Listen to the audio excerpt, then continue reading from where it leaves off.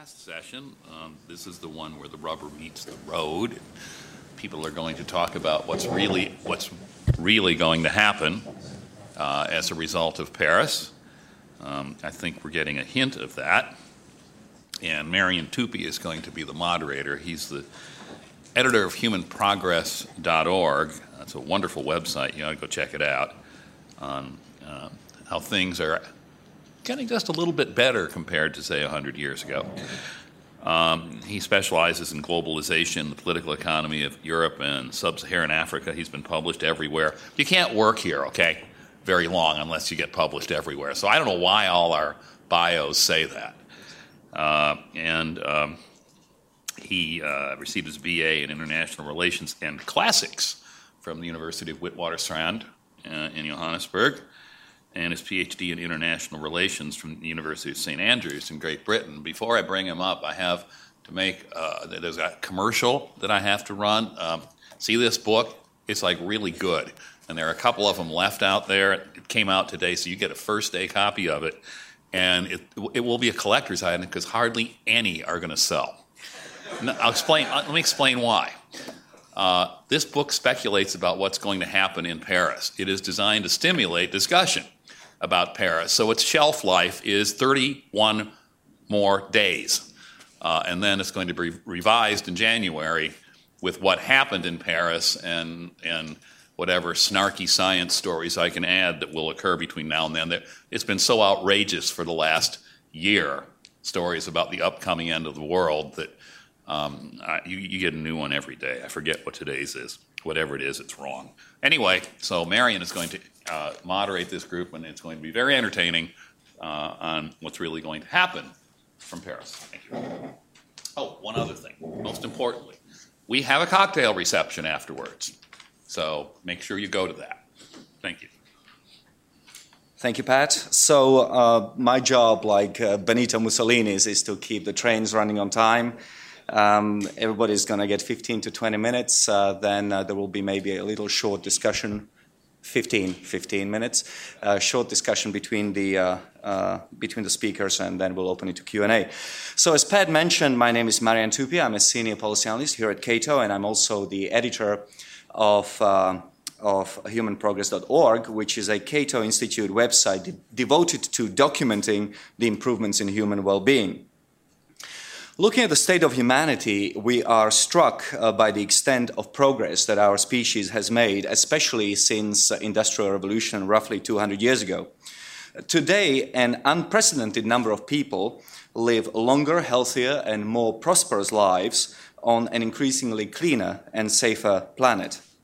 As a general rule, as prosperity grows, so does our ability to protect the environment.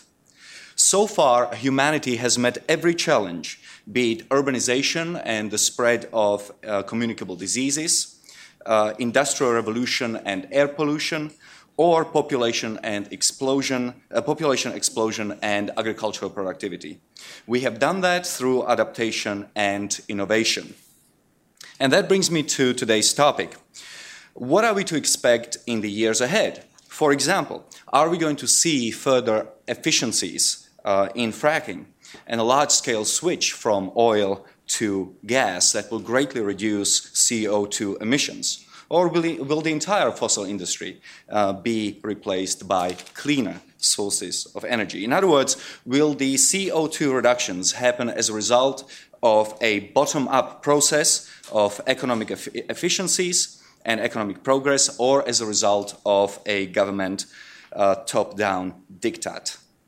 And what does all of that mean in terms of keeping global warming below 2 degrees, threshold that the United Nations has identified as necessary in order to avoid human interference with the Earth's climate? Our first speaker today is Dr. Harlan L. Watson, who is an adjunct fellow at the Competitive Enterprise Institute and who was the ambassador and special envoy to the United Nations Framework Convention on Climate Change and senior climate negotiator and special representative at the United States Department of State from 2001 to 2009 under President George W. Bush.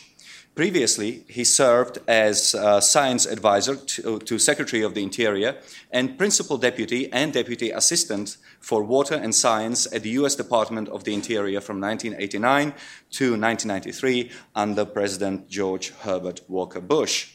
He also worked on Capitol Hill for several Senate and House committees for more than 20 years, including nearly 7 years as staff director of the House Science Committee's Subcommittee on Energy and Environment. Please help me welcome Harlan Watson.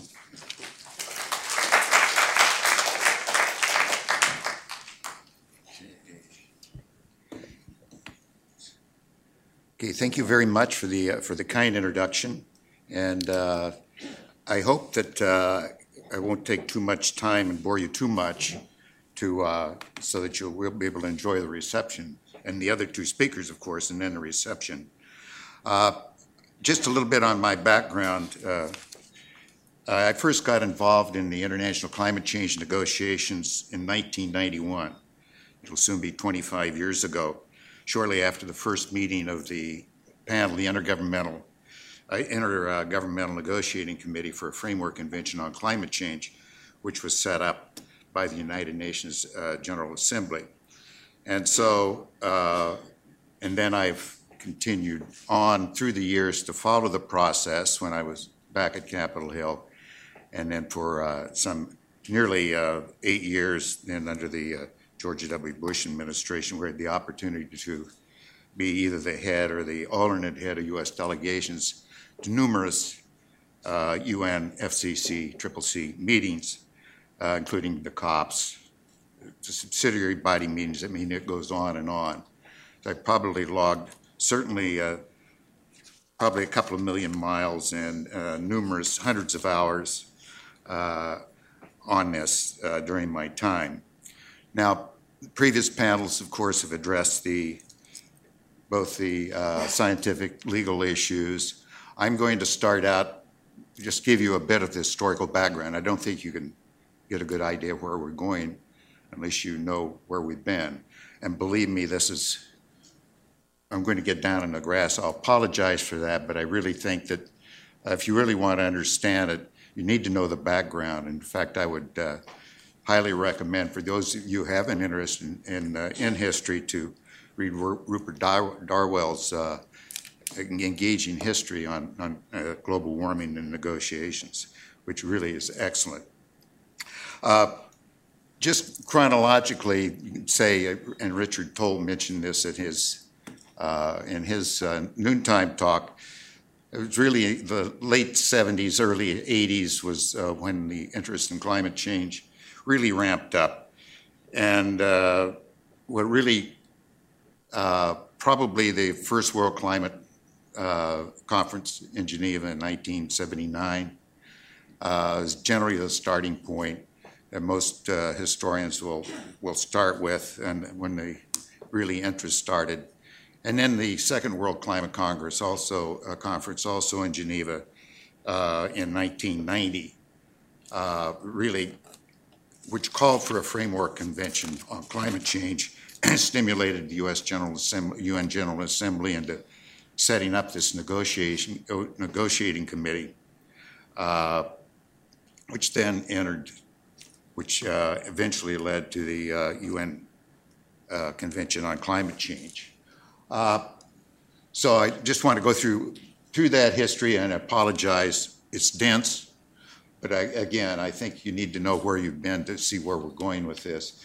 What has all this accomplishment? Richard Toll, I won't dwell on that a lot. He did a very good coverage of that. Bottom line is not much. What are the major issues which are facing the negotiators, and what are the likely outcomes? So if we go into what we have before us is really the bedrock of the negotiations. It's the Climate Change Convention itself. It was adopted in the 9th of May, 1992 in New York, where I had the opportunity to watch all of the hoopla which went on when that event occurred. The world was saved. But then it took a while for the requisite number of ratifications took place. Anyway, it entered into force in 21 March 1994. Its ultimate objective, of course, is the stabilization of the concentrations in the atmosphere at a level which would prevent dangerous anthropogenic interference with the climate system. And that's generally all you see, but there's a very important line which follows that, which often is not referred to, but it's to be achieved in a manner that allows sufficient time to allow ecosystems to adapt naturally to climate change, to ensure that food production is not threatened, and to enable economic development to proceed in a sustainable manner. Now, it's almost universally adopted. There are 195 countries plus the European Union of parties to the convention, including the United States. And the major body, the governing body of this apparatus is the Conference of the Parties, which is composed of all the parties. It is the supreme body of the convention, and it generally meets annually. Sometimes it's even met more than annually. Now, here's the tricky part. The convention itself divides the world into three. You always hear developing countries, but actually there are three major groupings of countries which have differing obligations under the convention itself. Annex 1 parties, so-called Annex 1 parties, which are composed of 42 developed countries and the European Union, 23 Annex 2 countries, which are all the countries who were members of the OECD in 1992, with the exception of Turkey, and then the 103 non-Annex 1 parties, which are everybody else who isn't either Annex 1 or Annex 2. Now, Annex 1 parties under the convention are to take the lead in combating climate change and adverse effects thereof, according to the principles of equity and common but differentiated responsibilities and respective capabilities. This common but differentiated is something you'll hear over and over and over again, that developing countries will use, that they have special circumstances and therefore do not have to take action under the convention without the provision of technology and finance. Now, it continues on that the extent to which developing countries' parties will effectively implement their commitments will, again, provide, they can only do this if developed countries provide finance and technology. Taking fully into account that economic and social development, poverty, or ratification are the first and overriding priorities of developing country parties, which indeed should be, I think, of all governments, the overriding principle. The convention itself placed extraordinary responsibility on the developed countries, particularly the Annex 2 countries. They have to pay for all the reporting that the developing countries do under the convention. They have to assist the developing countries, particularly vulnerable to the adverse effects of climate change and meeting costs of adaptation to those adverse effects. And they're also on the hook for taking all practical steps to promote, facilitate, and finance as appropriate transfer of and access to environmentally sound technologies and know-how to other parties, particularly developing country parties. So it's a large onus on particularly the Annex 2 countries. The next, I think, iteration of this was the Kyoto Protocol, which was adopted in Kyoto, Japan in December of 1997. And this is something, of course, that you're all familiar with. I believe that the U.S. ended up not becoming a party to this. And it basically placed all of the onus, all the burdens of emissions reduction on the so-called the Annex 1 parties. They're listed in Annex B of the protocol itself. There are now 191 countries and the European Union are parties. They've set up a similar so-called CMP as their governing body. It's the so-called Conference of the Parties, serving as meeting of parties to the Kyoto Protocol. They also meet annually at the same time as the COP. It contains 3 flexibility mechanisms to help developed countries meet their obligations, activities implemented jointly. They've also set up a clean development mechanism and, of course, allow for emissions trading. Now, negotiations for the second commitment period were actually launched back in 2005 at the first meeting of the CMP in Montreal. And basically, remember, the period of obligations for emissions reductions were carried out from 2008 to the end of 2012. The Kyoto Protocol itself did not expire at the end of 2012, just the obligations to meet any further commitments without an amendment to the protocol. Now, you finally get these, again, I mentioned they started in 2005, 2011, finally at the meeting, their 7th meeting in Durban, why the Kyoto parties agreed to a second commitment period, in other words, a post-2012.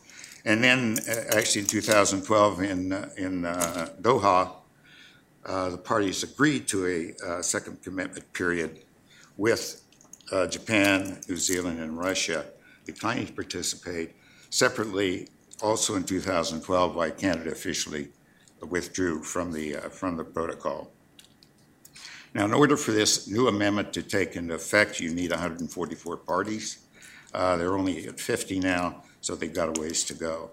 And I think that I doubt if they're ever going to actually ratify that. All of the brain power and focus now is on agreement in Paris. Now, the next slide just lists those countries. The Annex 2 in the red here just indicates those that are on the hook for money. Annex 1 is the larger group. They've built a large bureaucracy, by the way, to handle this. You can't have an organization like this with the powers that they think they have without having a large organization. This runs at about, your proposed budget for the next 2 years is something order of $30 million, current exchange rates, and U.S. is on the hook for about 24.4% of this, or about $12.8 million at current exchange levels. Now, the path to Paris really got started in the latter days of the Bush 43 administration in Bali, and adopted something called the Bali Action Plan. And it basically said, again, it maintained this split between developed and developing countries.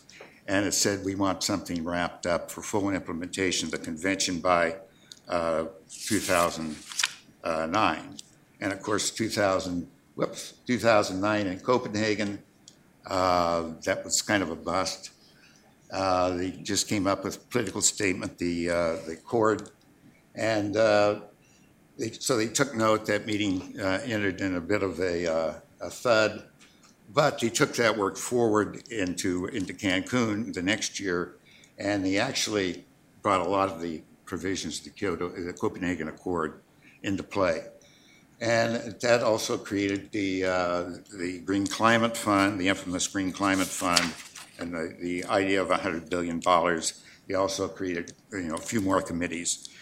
More recently, in Durban in 2011, they decided to launch a process under the so-called ADP, the Ad Hoc Working Group on the Durban Platform for Enhanced Action, again, with a mandate to develop a protocol, another legal instrument, or an agreed outcome with legal force under the convention applicable to all parties, which is to be completed by 2015. This is to not only this would carry on from the 2020 period, but you're also addressing the pre-2020 ambitions.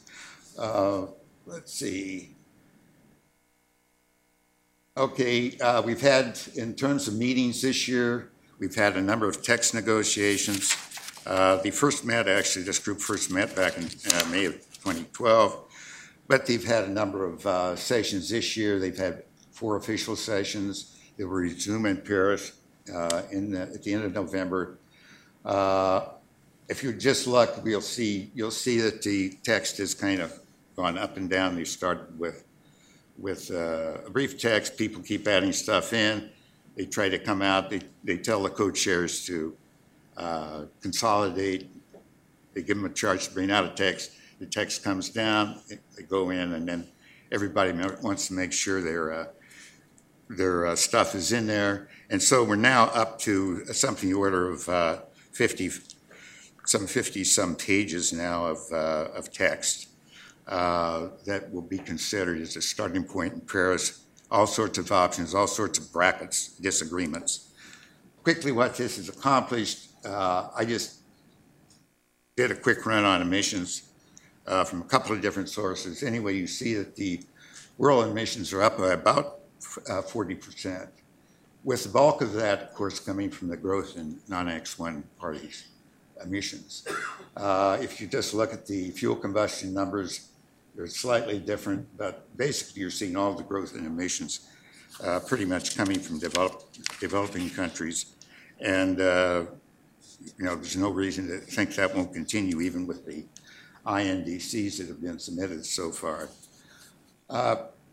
Is quickly, major issues. I'm not going to read through all of this, obviously, but certainly financing the how much money is going to be there is going to be the big issue. Subsidiary to that, how are they going to reach this $100 billion figure, which has been prominent? Loss and damage. There's also a concern about technology, how you're going to protect property rights. This whole differentiation, developed versus developing countries' actions. The legal form, of course, which the last panel addressed. Transparency, how you're going to measure, report, and verify what sort of review mechanisms will be in. The whole issue of adaptation, mitigation, balance. Developing countries always think there's too much emphasis on mitigation as opposed to adaptation. Is there going to be emissions trading allowed under it? And this whole deal about the 2-degree or decarbonization by the end of the century. Just my guesstimate on the likely outcomes. I think there'll definitely be an agreement. There's simply too much momentum behind this, not only from the French, who are putting out over $200 million to host this meeting, but also from our president and other world leaders. So there'll definitely be an agreement. Non-legally binding language on finance, but some reference to this $100 billion. The developing countries will insist on that. With regard to the no legally binding, I think there will be a language which will make the INDC reporting requirements legally binding, but that will be argued as just required under the convention, so it's nothing new. I think there will definitely be a call to try to get in elimination of fossil fuel subsidies. It'll be interesting to see how OPEC reacts to that. Probably best if they just call for elimination of all subsidies from my point of view. Again, it's balance between mitigation and adaptation. They'll address that. This whole loss and damage issue, the developing countries are particularly looking for funds and technology for that. There was something agreed to in Warsaw, this Warsaw International Mechanism for Loss and Damage. Implementation probably will be of that, will be referenced but not enhanced. It is up for review in 2022. And just bottom line, got much more work ahead. Just noting it took 8 years from 1997 to 2005 to agree to the rules for the Kyoto Protocol, and I think we're looking at definitely a strong fraction of that before the rules of this will be worked out. So with that, I'll stop, and I hope I haven't run over too much. Thank you very much. Our next speaker is Chip Knappenberger. He's the Assistant Director of the Center for the Study of Science here at Cato, and he coordinates the scientific outreach activities for the center. He has over 20 years of experience in climate research and public outreach, including 10 years with the Virginia State Climatology Office and 15 years as the research coordinator for New Hope Environmental Services. Chip has published numerous papers in the major atmospheric science journals on global warming, hurricanes, precipitation changes, weather and mortality, and Greenland ice melt. He was also the administrator and major contributor to World Climate Report, which was the original and longest-running blog on Earth and climate change. He holds an MS and BA degrees in environmental sciences from the University of Virginia. Chip, thank you. Thank you, Marian. What I hope to do today is tie the morning session, which was about science and new findings in the science of climate change, and these later sessions where we've talked about policy and politics involved in what's going on in Paris, and try to put those together and see how the science and the politics, what's the result of all that. So what's prompting the need for these UN conferences in the first place is the idea that climate change from human activities is going to be bad. This shows what we're looking at and what everyone's worried about. Using an IPCC, their most extreme emission scenario, which everyone sort of thinks we're on, you get a total warming of 4.5 degrees C by the end of the century over the pre-industrial level. And using this tool that's available from Climate Interactive, which is, I just came upon recently, it breaks down the temperature change into different countries' responsibilities. And this is the change from 1850 to 2100. The big bar in the middle is China. We're the bar on the left-hand side. Some of this, it's not 1850 anymore, it's 2015. So using the same tool, you can get an idea of climate change that is to come, at least if you believe the climate models in this particular emission scenario. So what the stated goal for the UN is try to keep total temperature change between the end of the century or total and pre-industrial of 2 degrees C. You can see that we've already gone up about 0.8 degrees C, so there's not a whole lot left to work with, about 1.2 degrees centigrade. And this is how it's sort of going to play out in the future. So obviously, if you were interested in trying to control this or lower it or mitigate it, the big one in the middle is where a lot of emphasis has to happen, and that's China. And also you see towards the right-hand side, Africa and the Middle East, and India starts to show up there. And while you see the contributions from the developed world, like the US and the EU, we still have a role to play under this scenario, but it's pretty small. So the goal is to bring these INDCs from all these countries together and try to lower those numbers down to maybe 1.2 degrees C from 3.6. That's going to be a lot of work. So the question is, now that everyone's turned all these in, how are we doing towards that 2 degrees C goal? This chart shows basically, as of last week, who's turned in their homework assignment and come up with these promises of what they're going to do to try to address climate change. I think now this shows 156 parties, and 92% of the sort of carbon dioxide emissions are covered by these intentions to do something about this. There's no rule as to what those intentions need to be. They're just that you're supposed to try your best to do something, and the INDCs describe how best you're going to try. So with all this already submitted, the question is, how are we doing climatologically? There are a couple of different tools on the web that you can use. They're keeping track of these things. So my work is being already done for me, and all I had to do was look through these things to see how good I thought they are. The one on the left is a group called Climate Interactive, and the one on the right is Climate Action Tracker. And these guys are keeping track of all the INDCs. They're running them forward in time. They're using simple climate models to predict what's going to happen, and then sort of reporting the results. So you can see there's that. Let's look at Climate Interactive on the left for at first. You see the 4.5 degrees Celsius in yellow. That was sort of that baseline I was showing you, or that IPCC worst case sort of scenario. And then they show the proposals, the INDCs that have been turned in so far, get you down to about 3.5 degrees C of warming. And way down there at the bottom is our 2 degrees C goal. So what's been turned in so far is not going to get us where these folks want us to be. Climate Action Tracker on the right sort of shows a similar thing. Their baseline is 4.5 degrees C. They show under current policies about 3.5 degrees C of projected warming. And under the pledges, the INDCs, they have that down at 2.7 degrees C. So if you look at Climate Action Tracker, you sort of think, well, we're making a progress down towards that 2 degrees C target number.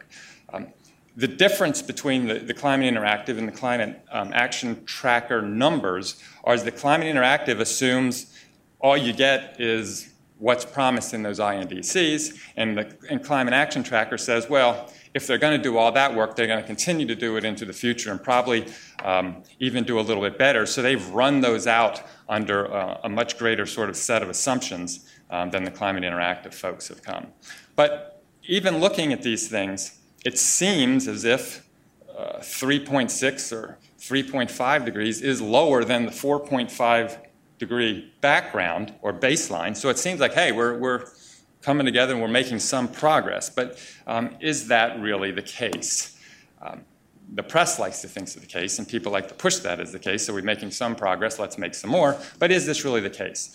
So it turns out that the baseline scenario that these folks are using, that they have improperly, in my opinion, called business as usual, is actually a worst case scenario. And one that is not representative of business as usual progress that's either historically or probably to come into the future. And so they're showing false gains by using a baseline scenario that's not really accurate. In fact, even the IPCC itself, when it's describing that RCP, that representative concentration pathway that they're using, they say that the RPC pathway has higher emissions than all but a few of the published baseline scenarios.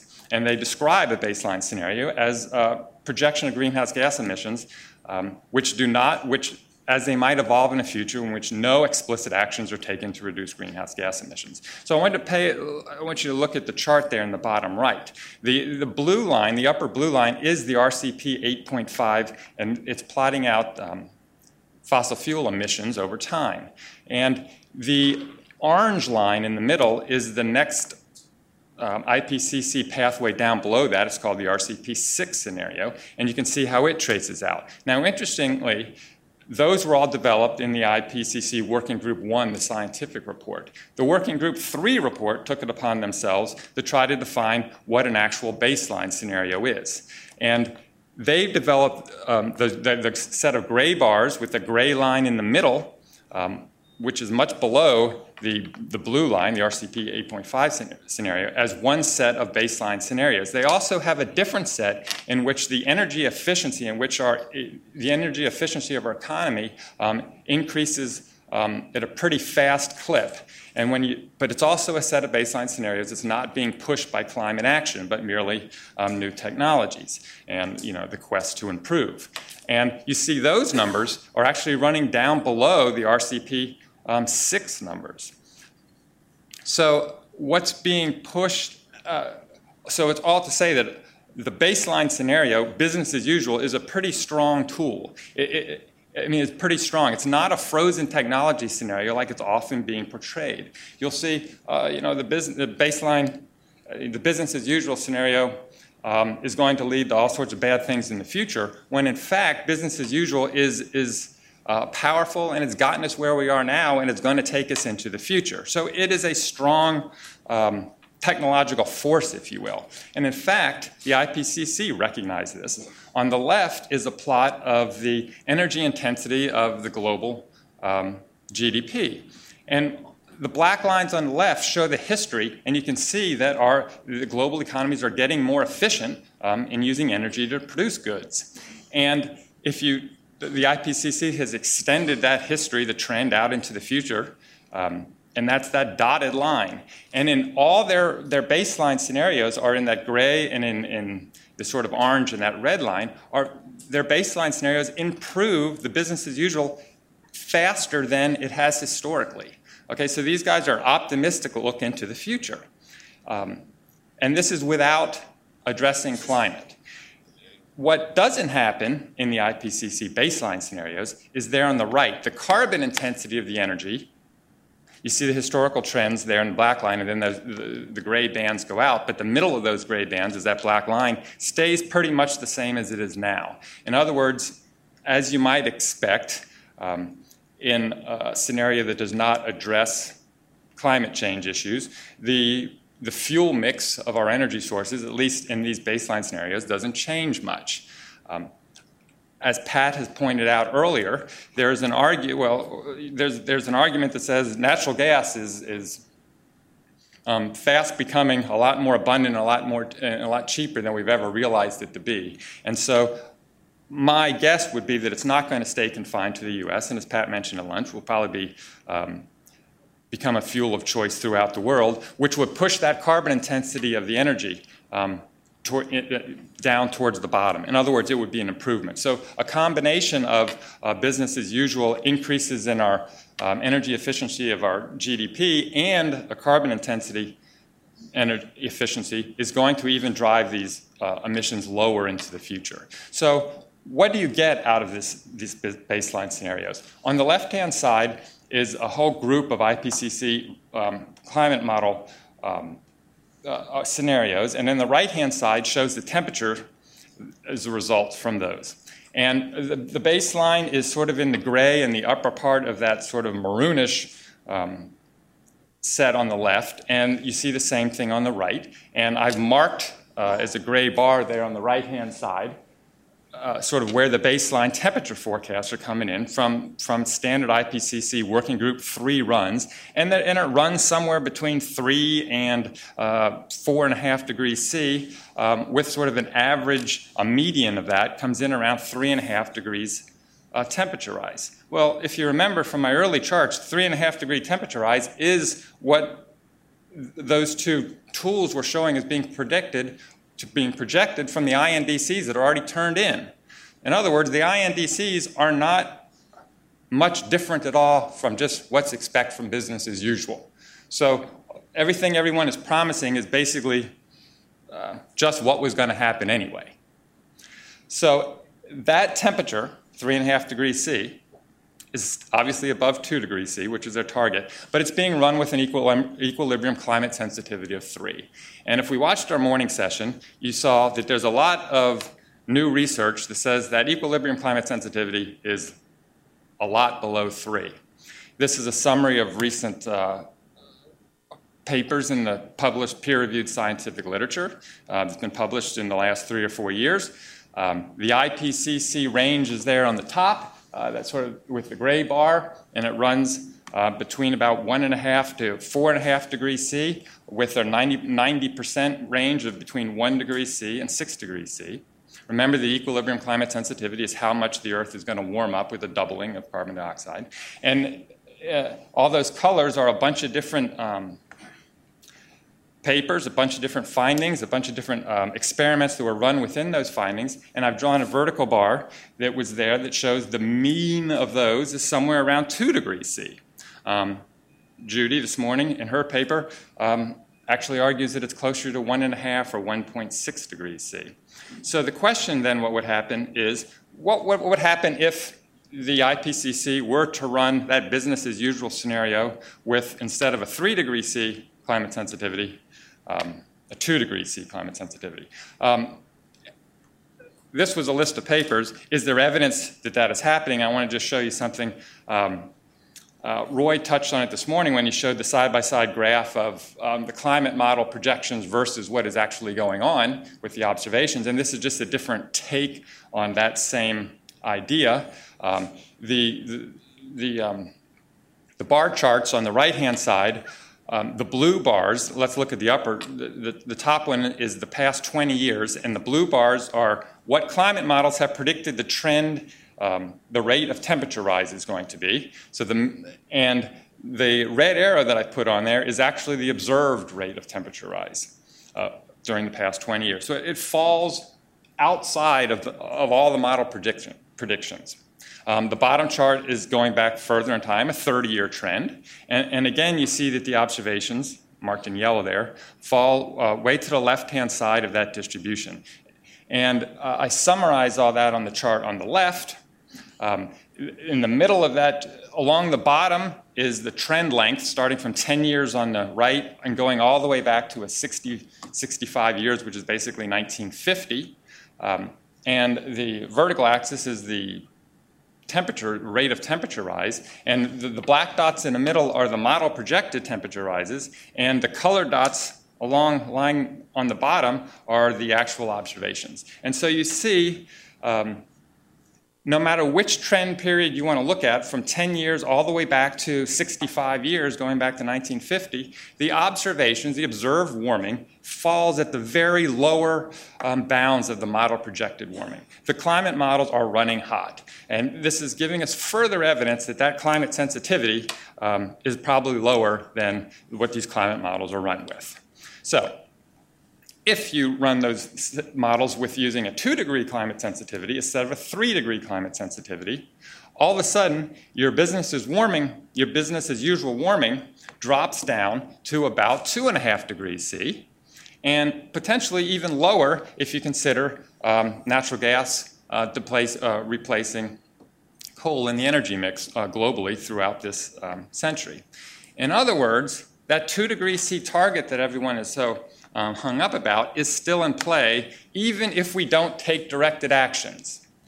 And so, to quote an op-ed from my boss, the UN should cancel its Paris meeting. We can all pack up and go home because there's nothing to work out. And so all this fretting and hand-wringing about binding, whether it's going to be binding and whether the Congress is going to have to deal with it or the presidential actions, it's sort of all moot. We can all pack up and go home, and if the science is right, then it shouldn't be much of a problem. You don't have to take all my word for this. You can go out and check it for yourself if you want to. So I'm just pointing yourself to a couple of online modeling tools.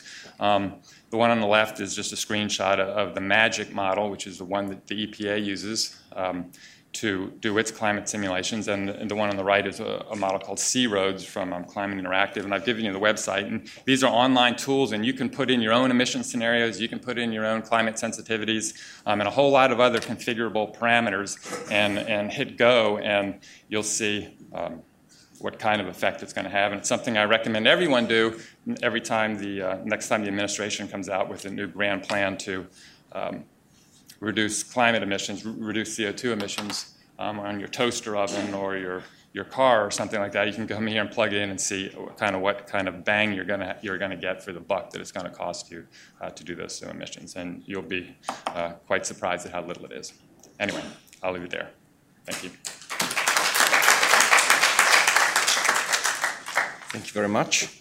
Our last speaker is Oren Cass, who is a senior fellow at the Manhattan Institute, where he focuses on energy, the environment, and anti-poverty policy.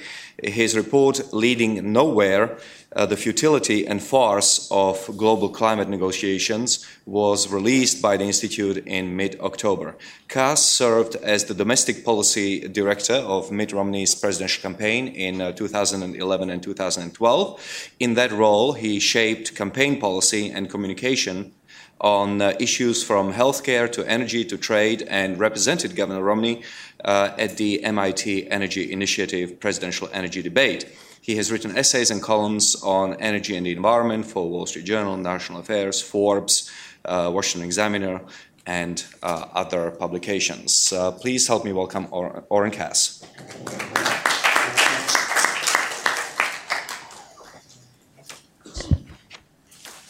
Thank you. Thank you for having me, and especially for giving me the final Friday afternoon time slot.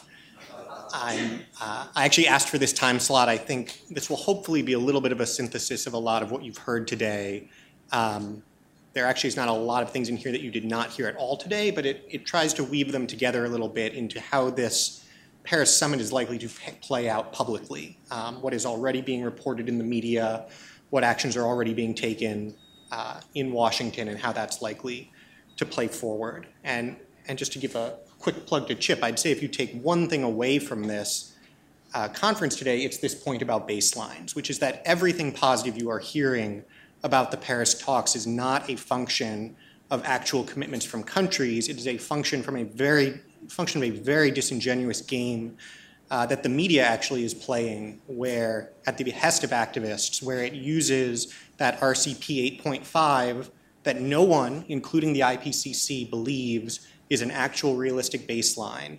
It calls that what would happen without action, and then says the INDCs are better than that. But that's just not true. That's not the way the world is expecting things to play out. And I'll jump a little bit into country by country how we know that's actually the case. So what are we arguing about? I think the climate debate means many different things. There's the popular narrative, which is that there are people who believe in climate change and people who don't. That's obviously not really reflected by what serious people who focus on this issue for the most part think at any point in the political spectrum.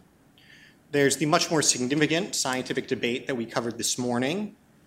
Climate change is catastrophic. No, it isn't. That's obviously critical to how we should think about Paris, but it's not something that Paris is going to affect or resolve in any direction. But then there are two very interesting, important debates that most people who care about this issue can actually engage with as a policy matter, and that Paris is very germane to. So the first is the central policy debate. US action will produce global results. No, it won't. At the end of the day, every debate about a domestic action that President Obama might speak about is a debate about whether that could help to trigger global action. Because everybody, including the US EPA, concedes that on its own US action doesn't accomplish anything. And so this debate about can the US catalyze global action or not is at the heart of everything we fight about domestically, and something I think that Paris actually resolves pretty conclusively. And then there's the actual negotiation, which we've been hearing about a little bit today. Let's pay trillions of dollars to poor nations. No, let's not. And the interesting thing about this is that even though this is the only real issue up for negotiation at Paris, this is not something that anybody is willing to actually speak about domestically. It's something I've written a lot about and figured at some point someone would pick up, ask a Democratic candidate about, but obviously that's not happened. And it's interesting that it hasn't, because Hillary Clinton, of course, proudly announced the Global Green Climate Fund once upon a time. And it's surprising that no one since then has chosen to ask her, do you believe it should be the policy of the US government to transfer wealth to developing countries as part of climate change? I actually don't know how she'd answer that question, but I'd be very curious to know. And so that's what Paris gets to, and I think Paris is going to give us pretty good answers on both of these questions. So the policy debate. The policy debate about whether or not countries are going to act has effectively already been resolved by the lead up to Paris, by what Harlan was describing. Just to move forward toward an agreement, negotiators had to abandon the idea that there would be an enforceable agreement with consequences for not taking action. They had to abandon the idea of objective standards, baselines, or metrics, that we're even going to agree on what the baseline would be and what your INDC has to look like relative to that. And then they had to even abandon the premise of mandatory review and revision. I think the agreement may very well have this provision that you have to report your data, but the original idea for the Paris process was that everyone was supposed to have submitted their INDCs months ago. They were supposed to be interrogated, pushed, prodded, improved in various ways, and the developing world just rejected that. Did not comply with the deadlines, essentially kind of turned in their homework at the last minute, and so there is no actual attempt to improve any of these things. And the rationale for this approach now is it's kind of a fun bumper sticker. It's an upward spiral of ambition, right? It's that we're going to have pledges, people are going to get fired up by them and move to make even broader pledges. There was actually a terrific comment in Nature recently. History and the science of cooperation predict that quite the opposite will happen. And this is something Richard was speaking about a little bit at lunch. Economics theory, negotiation theory, everything tells us this is no way to actually get anybody to do anything. And so the fact that this is the process that had to be pursued just to move forward toward an agreement that everybody would sign actually already answers the policy question. Those who were saying US leadership will not move countries like China and India towards binding commitments to reduce their emissions were right. And the fact that now under this alternative process, China and India have submitted commitments is being held up as proof that they will act, when the fact that this is even the process that they're using has already made it a foregone conclusion that they're not going to act. And this is only made more clear by what they've submitted. So this is another flavor, I suppose, of Chip's bar chart. I like to look at it this way, which is, the IPCC gives a carbon budget. Here's the total amount of carbon dioxide we could emit as a civilization and stay within 2 degrees. It's about 1,000, 1,000 additional gigatons. And the developed world will approximately emit that itself over the rest of the century. The developing world will emit about 4 times more than that, and 80% of all emissions. And so that's why that's all we're talking about. And so let's look at the top 7 developing countries and what they've submitted, and why you end up with Chip's analysis that there is no move off an actual baseline. So China has proposed to peak by around 2030, as the US National Laboratory already predicted they would 3 years before their commitment. And they've promised a 60 to 65% reduction in intensity, which Bloomberg has conducted a comprehensive analysis of these and found is actually less ambitious than their business as usual. And so I think the other funny thing about China is now, of course, they've said they will have a cap and trade system, which engendered a lot of enthusiasm that, see, China is acting. But cap and trade is not important for the trade. Cap and trade is important for the cap. If you set a cap in your cap and trade system at the level that you would emit anyway, you have not actually taken action on climate change. You've added some bureaucracy, but China has lots of bureaucracy. But to celebrate a cap and trade system that does not cap below business as usual is nonsensical. India, 33 to 35% intensity in reduction. All of the charts, all of the analyses show this is business as usual or less. I think actually the best way to understand it is in their INDC, they report how quickly they have been achieving energy efficiency gains already. 2005 to 2012, they got a 2.7% annual improvement in energy efficiency. To hit this target, they only need to keep going at 1.2%. So they can slow down their improvement by more than half and still hit what they've submitted. Indonesia, too vague to assess, does not allow for any accountability per the World Resource Institute assessment. Brazil, 43% below 2005 levels sounds impressive, except that they're already 41% below 2005 levels. And with both Indonesia and Brazil, the issue is that their emissions come actually more from deforestation-related issues than from fossil fuel emissions. And so it's actually very difficult without any firm baselines to even understand what they're proposing. Pakistan, no plan submitted. Nigeria, no plan submitted. And I don't know if there are any Saturday Night Live Jeopardy parody fans out in the audience, but part of the premise, Celebrity Jeopardy, Alex Trebek at the end, the final Jeopardy question is always just like, write down a number. And he emphasizes, it doesn't matter what number it is, just write down a number. Or, write a thing. Essentially, that's what the INDC process is, right? Just submit anything. And neither Pakistan nor Nigeria managed to do that. And then Bangladesh has said that their emissions will only grow 247% instead of 261%.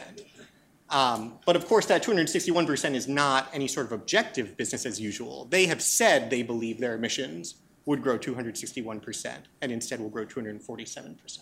So this is what Paris is achieving. And the bizarre thing is that the prevailing narrative in the media, I would say, is it worked. Countries are acting. The US has no excuse not to act. Take that, conservatives.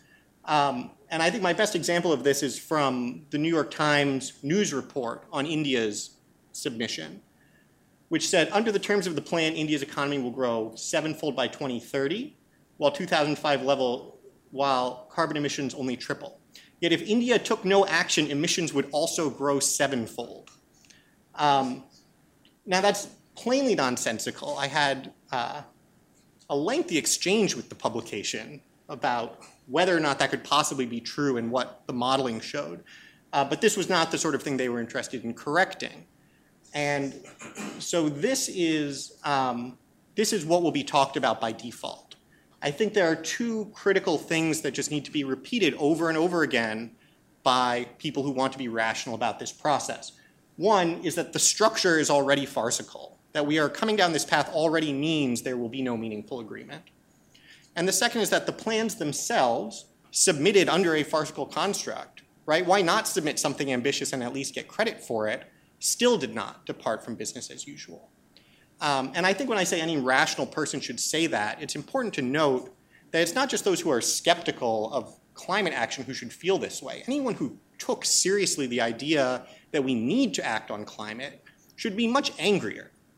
And so if you think about the possible groups here, people who really would prefer not to see significant action on climate, don't think it's worth it, are not the ones ultimately most harmed by this process. It's the people who really believe that action is critical. And so it's very easy to sort those who actually believe action is critical from those who are just Obama cheerleaders based on who is enthusiastic about how Paris is going and who thinks it's cataclysmic. And obviously the media is in the enthusiastic category. So the international negotiation. What they are not negotiating about in Paris, and others have covered this extensively, is all of the details of how the INDCs will work. Because the INDCs have been submitted, they're not going to change. I think Andrew on the second panel mentioned this insertion of the word decarbonization. Bloomberg was very excited. By adding one word, UN climate deal moves in new direction, because the word decarbonization was added as a potentially proposed non-binding long-term goal. You could breed purple unicorns into that same clause, and it would have exactly the same impact on future policy. What people are negotiating about is money. And this is not something that the public has any awareness of. The public's vision of climate negotiations is that it is the world coming together to solve a collective action problem. The idea that it's actually essentially a shakedown of developing nations by developing nations will surprise people and is something people may actually discover by the time Paris is over. And it will be very interesting to see how people understand climate finance, because one thing that is not well defined by anybody is why we are even justifying climate finance. Is it ecological debt being repaid? That's obviously what the Pope wrote in his encyclical, which everyone embraced without reading it. It would be fascinating to have this debate. I don't know who at any point in the political spectrum in the US would stand up for the idea that we owe developing nations a debt. The second one, which is my favorite, is reparations, which is the idea that we should be paying for the damage from natural disasters in the developing world. Because of course, anytime anything happens in the US, President Obama is first to announce that this is the result of climate change. The idea of actually acknowledging that in an international context is absolutely off limits. And so you have this interesting split where the developed world is all too happy to use the rhetoric of climate disaster domestically, but absolutely will not touch it with a 10-foot pole internationally because of the legal obligations it might open up. I think, and it's very clear that the developed world will hold on this one and will not accept any legal obligation to reimbursement for climate disaster. And then the third is investment, which is in theory what the Green Climate Fund was supposed to be about. People have long since forgotten this. When Hillary Clinton announced the Green Climate Fund in 2009, she specifically emphasized that the money is only on the table so long as China and India accept binding commitments. In the 5 years since then, during which developed nations have been raked over the coals for not coming up with this $100 billion, that requirement has fallen by the wayside. And it's not clear whether it will come back or what it even would mean for it to come back, because we don't really know how to deliver. We don't know how to deliver this kind of aid to build a school in the third world. How we're going to build a cutting-edge, smart, distributed electric grid using technology that doesn't exist yet is a little bit harder to understand. And so we don't know how to implement it, and we don't know what we would be getting. There's no real way to write into the agreement any sort of enforceable tit-for-tat requirement that the dollars go to things that it wouldn't go to anyway. It's actually a lot like the Planned Parenthood funding debate. where people on the left say, well, the federal government isn't funding abortion because the dollars only go to other things at Planned Parenthood, when money is fungible. And so a green climate fund, should it happen, has no real guarantee of creating any action with respect to climate. What climate finance is it's the price of an agreement. And that's really the only thing that is going to happen in Paris, is the developed world is bidding against itself to get the developing world to sign a piece of paper that it can hold up to show that it got an agreement, even though the only thing it will have succeeded in agreeing to is the existence of an agreement. And that actually, I think, makes things very unstable in terms of what it means for a negotiation, because there's no actual principle here, right? There's no actual exchange of things that people want from each other that have real value. There's no rational basis for why the climate finance should be of a given level. It's just a staring contest. And so there are three possible options. One is developed countries walk away with nothing. They say, no, we are not signing a binding commitment to more than $100 billion a year in public financing. And developing countries say, then we're not signing. And you have a repeat of Copenhagen.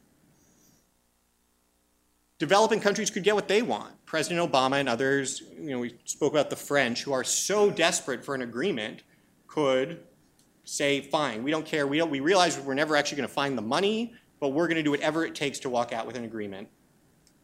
Or most likely, I think, is what Harlan described, which is that you get a vague agreement which is better for everyone than walking away. Developed countries get a signed piece of paper. Obama gets his legacy. Developing countries probably get some money at the margin, prospect of some more money someday. But none of these outcomes would surprise me. And so realistic expectations for Paris, I think the most likely is a weak agreement with vague finance provisions. Much applause, no action. I think you'll then have an interesting moment where we have to transition from celebrating the success to talking about the fact that we haven't actually accomplished anything and climate action is critical. And so we'll have sort of a segue period back to climate crisis. And then we'll have a continued push on the US to do more, because of course, if we need a spiral of ambition, we need US leadership to prompt that. And I think rational goals for people who want to be rational about this are, one, a repeat of Byrd-Hagel. I think Congress really needs to pass a resolution specifically on climate finance, saying it does not matter what is signed in Paris, we will never appropriate a single dollar to this kind of climate finance arrangement. That will obviously be criticized as an obstacle to an agreement, but it's the equivalent of standing up and shouting, the emperor has no clothes. And there's no shame in doing that at a parade. Well, if the emperor is naked, there's no shame in doing that at the parade. The second is to cement the goalposts, actually force people to acknowledge what the baselines are and what we're measuring relative to. And then the third one is to focus public attention and the policy debate on climate finance, because that is really the only thing that's up for grabs at this point. That is something that would be very expensive, and I think it's something that those with a rational view of this policy issue are likely to win quite decisively. And with that, I'll hand it back. Thank you.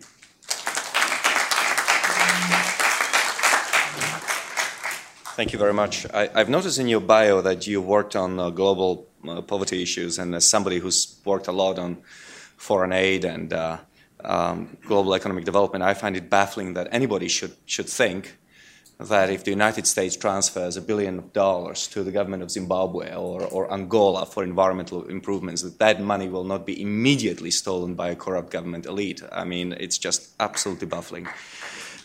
With that, let me open it to Q&A. Please wait for the mic to get to you, and kindly form your question state your question in the form of a question, direct it to an appropriate person. Would you like to, are there any questions between, no? I would ask Harlan. Am I on? Yeah.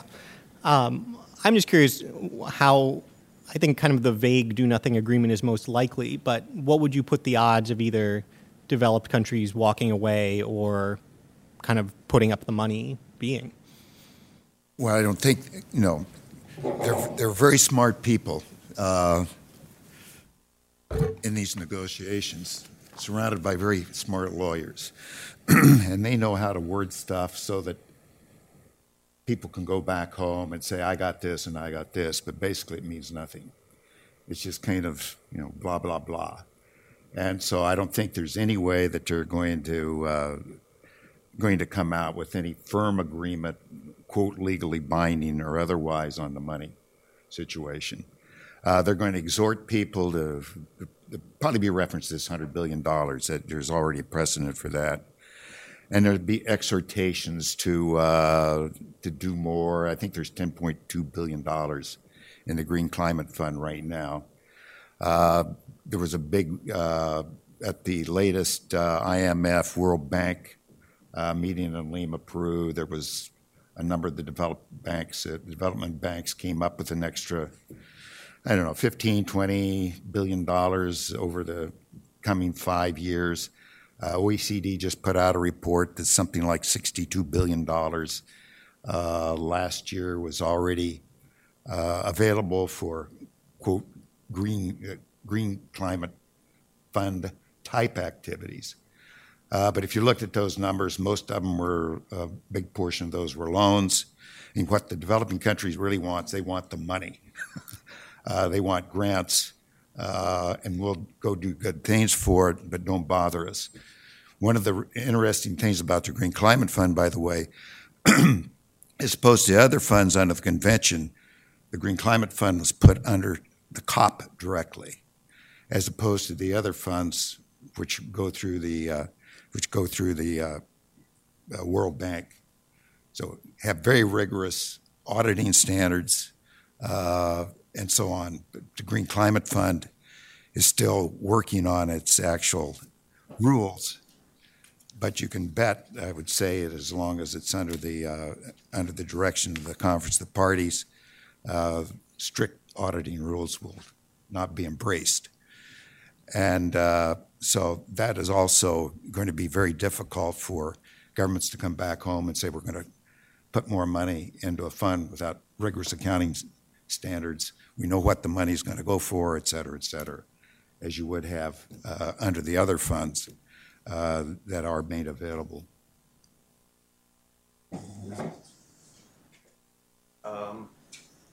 Indoor, over there.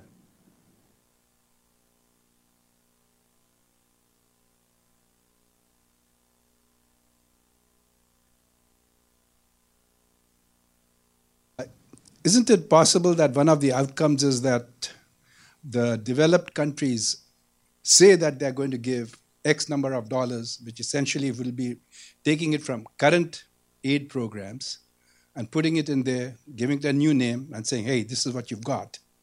And I think that might be possible.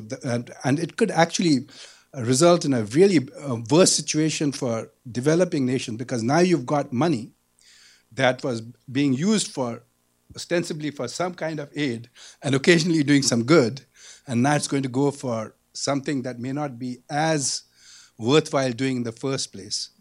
Now, I think one of the things that could might be here is that they can. It's also possible that you could call virtually anything that is being done as money for helping adaptation. You could do that for agriculture, for health, et cetera, So that way you can have a face-saving solution. The developed countries are given some funds, and people can point out this is a real fund, but actually, when you look at where the funds are coming from and how they are being used, it is really a new label on old. It's old wine in new bottles, essentially. I was wondering if anybody has, whether, or if you have looked at the monies that are being set aside. Are they real new monies, or are they old monies being reprogrammed? Yeah, it's a great question. I think, Harlan mentioned this $62 billion study that OECD just released that raised a lot of these issues that infuriated the developing countries, who said that's not new money for a whole bunch of reasons. In some cases, I think the UK actually has explicitly said, sure, we'll put more money into the Green Climate Fund, and just moved it out of development aid, which technically is in line with its commitment under the Green Climate Fund, because the development aid does not typically have any such strings attached. the interesting thing is that the numbers actually work out quite well. So total OECD development assistance is about $130 billion a year. And to the extent that countries get pushed to actually put up hard cash, there's certainly the possibility of that swap. I think to the extent a country like, if you sort of play out the full legal battle, let's say hypothetically developing countries held firm and said, we absolutely want hard cash. The Obama administration was so desperate for an agreement, they signed on to it and then came home and tried to find where that money was going to come from, could probably redirect a bunch of it from a foreign aid budget. Developing countries obviously are going to be equally focused during the negotiation in defining the cash as net of existing development aid. But I mean, at the end of the day, I think this just goes back to the fact that it's a shakedown, not a climate negotiation. I mean, where in any of this are we talking about mitigating climate change? And so if it becomes a kind of pure realpolitik fight over numbers, you will end up with some sort of legal agreement. And I think there's no chance that the U.S. Congress ever appropriates $1 above what currently goes to the foreign aid budget. Can I just also comment?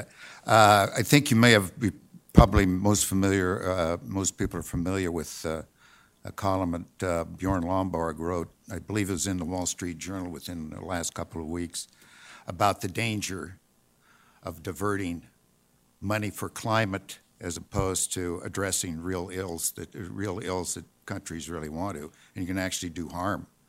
I know you've written about this a lot, Inder, about how money going, for example, to address malaria could really make a hell of a lot of difference as opposed to just some nebulous climate change activities. So you can actually do damage to countries' ability to develop and move forward by having them get money not for people to address real society ills like disease control and so on, but diverting it to, quote, climate change activities. Right here. Yeah, I'd like to quickly follow up on that money item. What's I found missing today is a follow the money look at things. Who is benefiting from this money spent? And I'm going to bring up one example and let the panel hopefully address it. Siemens in Germany has benefited enormously from the wind turbines that have been built in the North Sea and also off the Dutch coast.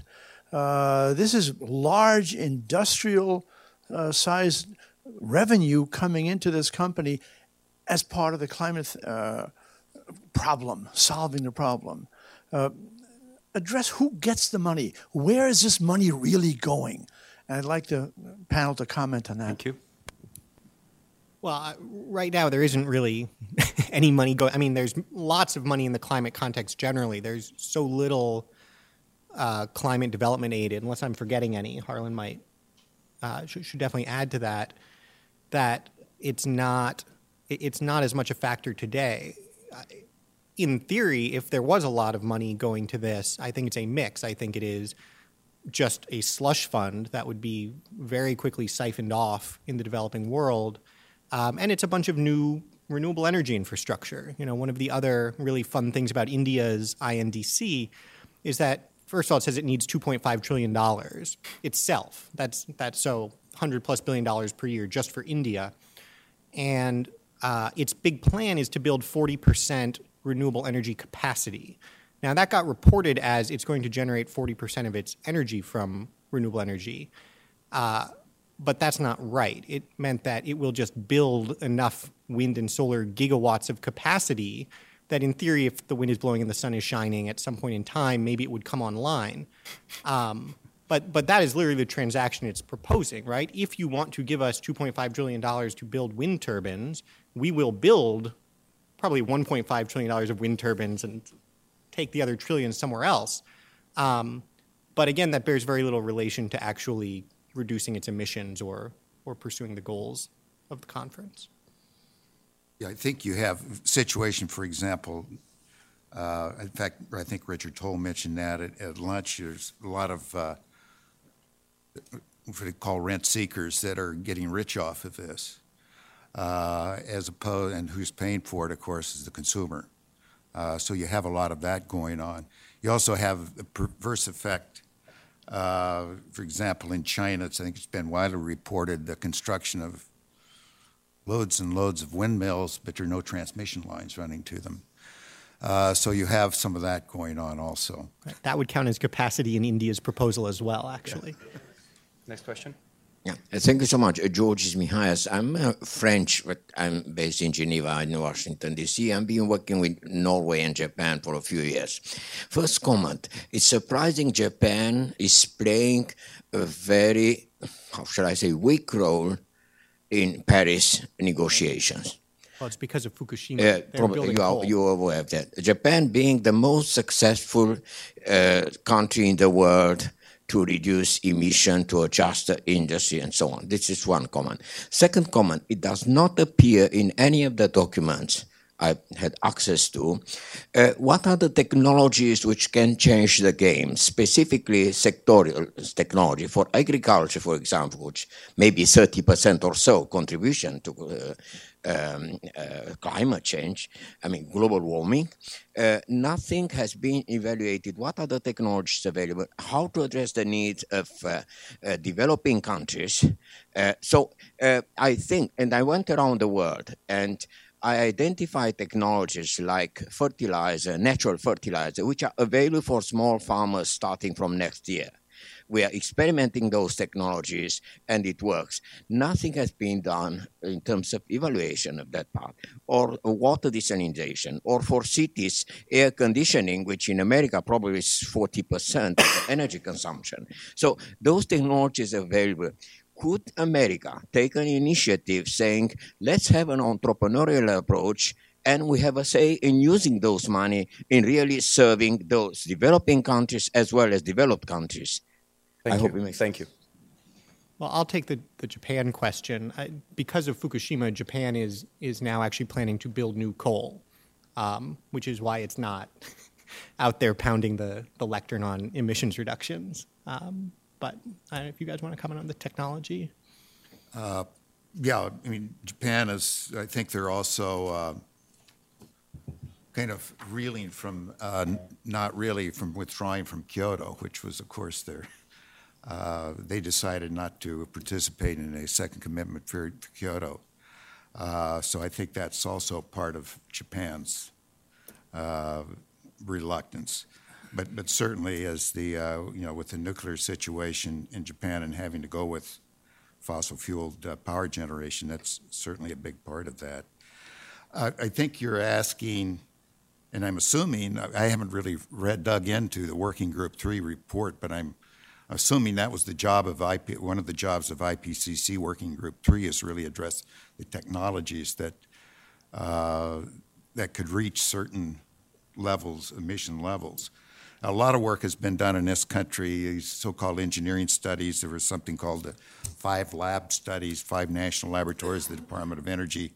This is back during the Clinton administration, did several volumes of where technologies were in the pipeline in terms of development and so on, and what they might accomplish. I think these things are still done.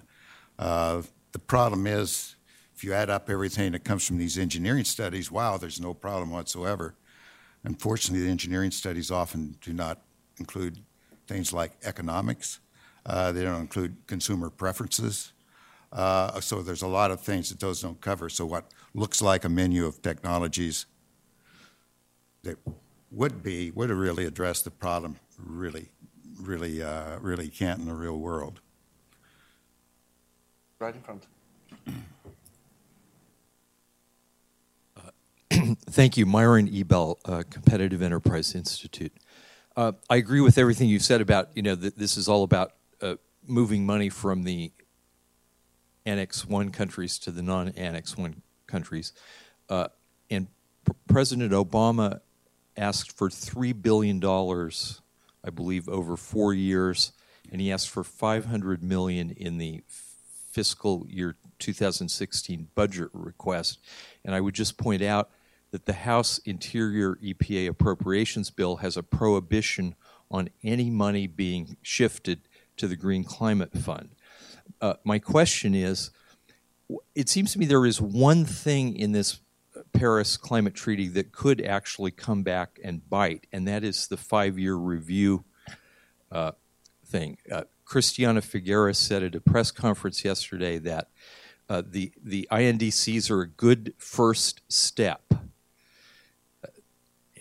but much more is going to be needed. Well, the treaty doesn't have that in it, but it does have this 5-year review thing. Every 5 years, the convention will come down with more needs to be done. You need to undertake more commitments, and I wonder if you could comment on that. You know, it's going to be entered. You know, there is, as you well know, there's lots of language in the draft negotiating text on this review process, and that the idea that your next INDC has to ratchet down. So presumably, it's going to be a continual ratcheting as you go on, and there's some also interest also in starting this process as early as 2018. Just 3 years from now. I think that's going to be resisted.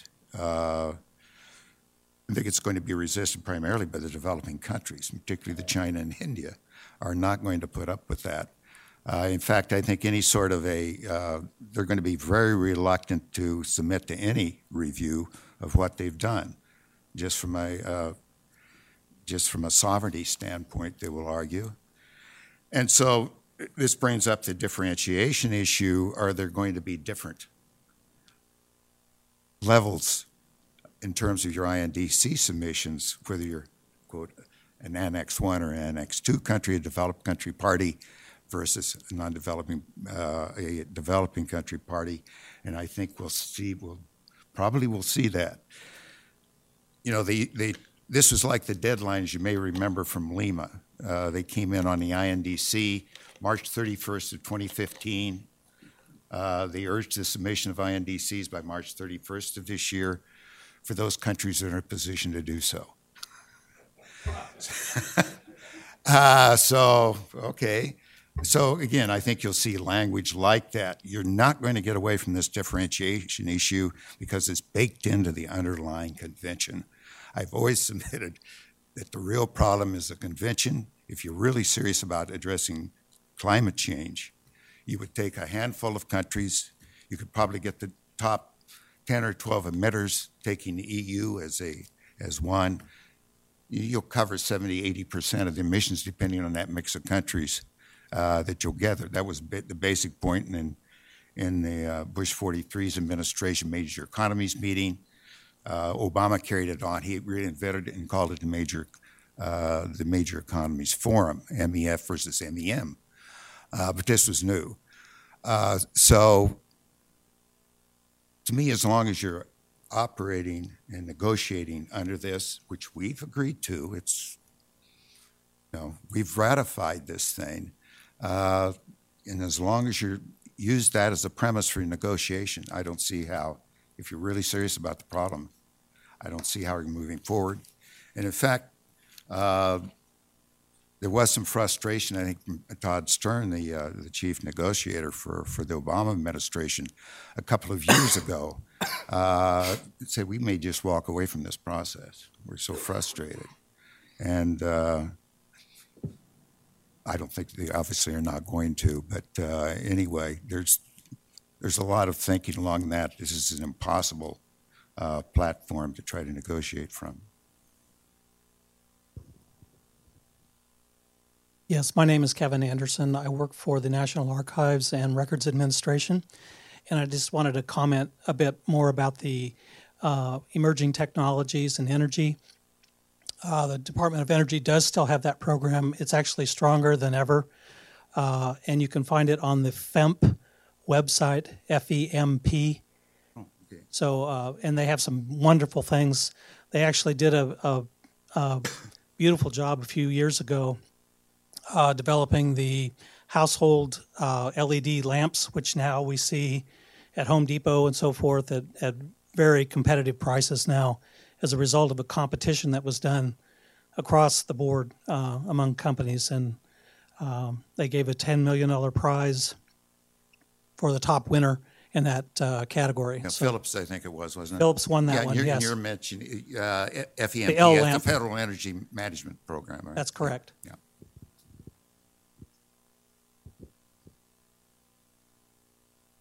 The lady in front.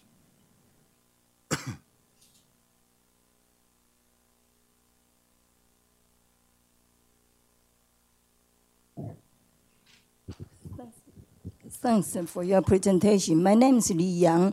I'm not so surprised that your conclusion is kind of pessimistic if we compare with the USA domestic policy of social reform. It's not working anywhere. I just wonder, I have been in our IMF or World Bank meetings, and they do have some kind of demonstration how they save and how do they have a climate change and how do they improve their well-being. If we can do this direction, if we can really, sincerely, in the United States, do something like this, that will be helpful. Because in the United States, everything is unjust, manipulated, obstructed. So money divert to benefit a few, big corporation, rather than benefit the targeted people. So I just wonder, for instance, there's a money or technology or goods to the developing country, really help them how to, use the solar panels, and then maybe you don't even need a public dollar. All you need is a private philanthropist or investment that's really risk their own money, but they really have a very potential benefit and investment return. And Thank you. We'll have to take that question because time is very quick. So corporate welfare. Anybody has any thoughts on that?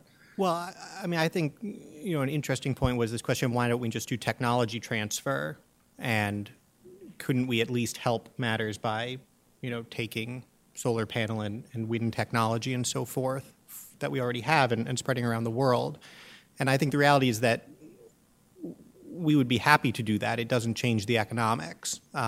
The reason that more wind and solar is not being installed in other places around the world is not a lack of technical expertise. You have manufacturers like Siemens who are more than happy to show up and install the technology. The problem is that it's too expensive and someone has to pay Siemens to do that. And so, to the extent that technology transfer is an issue, that would be a very easy negotiation. It benefits everybody to spread the technology.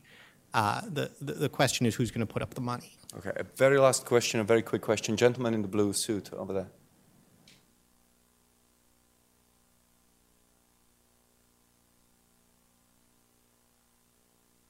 Thank you very much.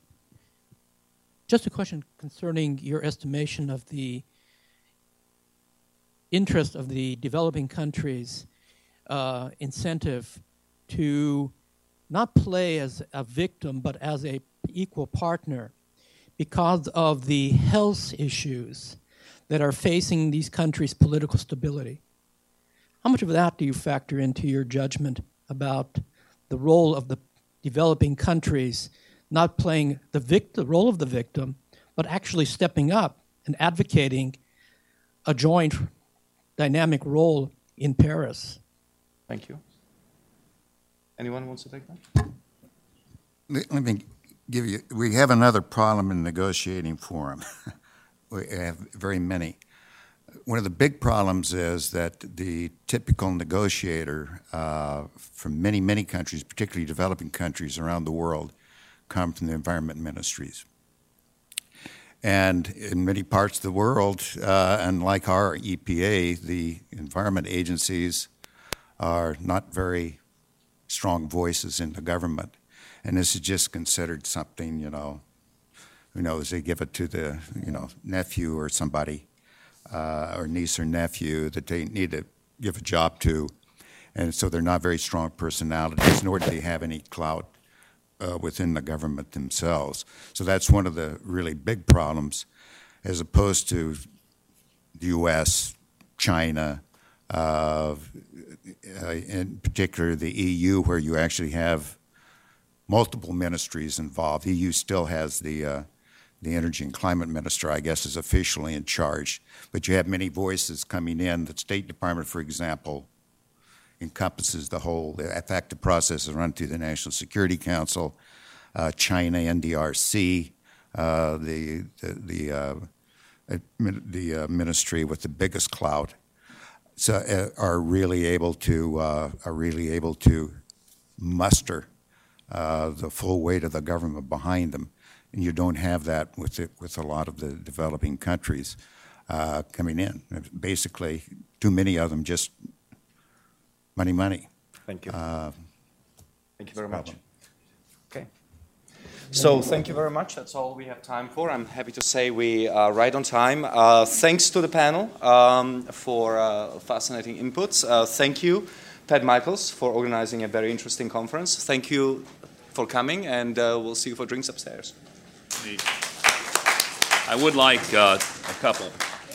make a couple points here. I ran through about 20 of my greener friends to ask them to be on this panel as to what was really going to come out of Paris. And I think what the panel showed us is because nothing is going to come out of Paris, that must be common knowledge amongst our greener friends.